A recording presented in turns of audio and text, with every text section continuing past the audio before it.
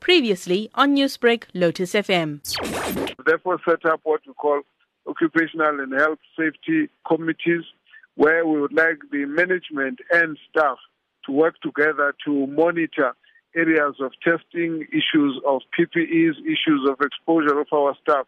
Now and again, we see work stoppages and protests by workers, and we go and attend to those. But the key is to have a continuous structure of monitoring between ourselves and the health workers as represented by the union, so that we can close that gap. Now, Minister, you are talking about health workers and their safety. And from what we understand on contact tracing, every person who comes into contact with an affected person should be tested or quarantined. Is this happening at government hospitals?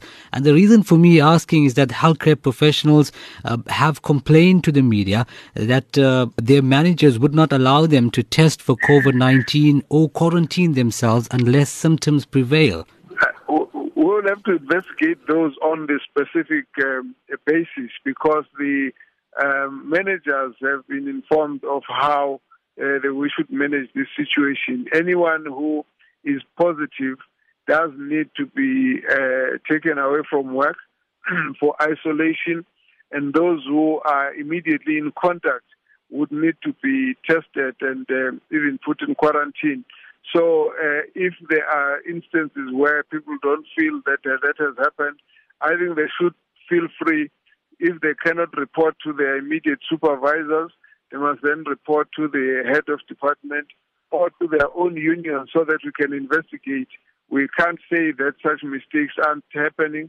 However, as a rule, that is not what should be happening. So we should make our health workers to feel free to report such instances, so that we can intervene. And there will be those who will make those mistakes, and we need to make sure that they are actually stopped from exposing our health workers to risk. Now, trauma cases have for a fact tripled or quadrupled in percentage since the introduction of alcohol post the ban being lifted.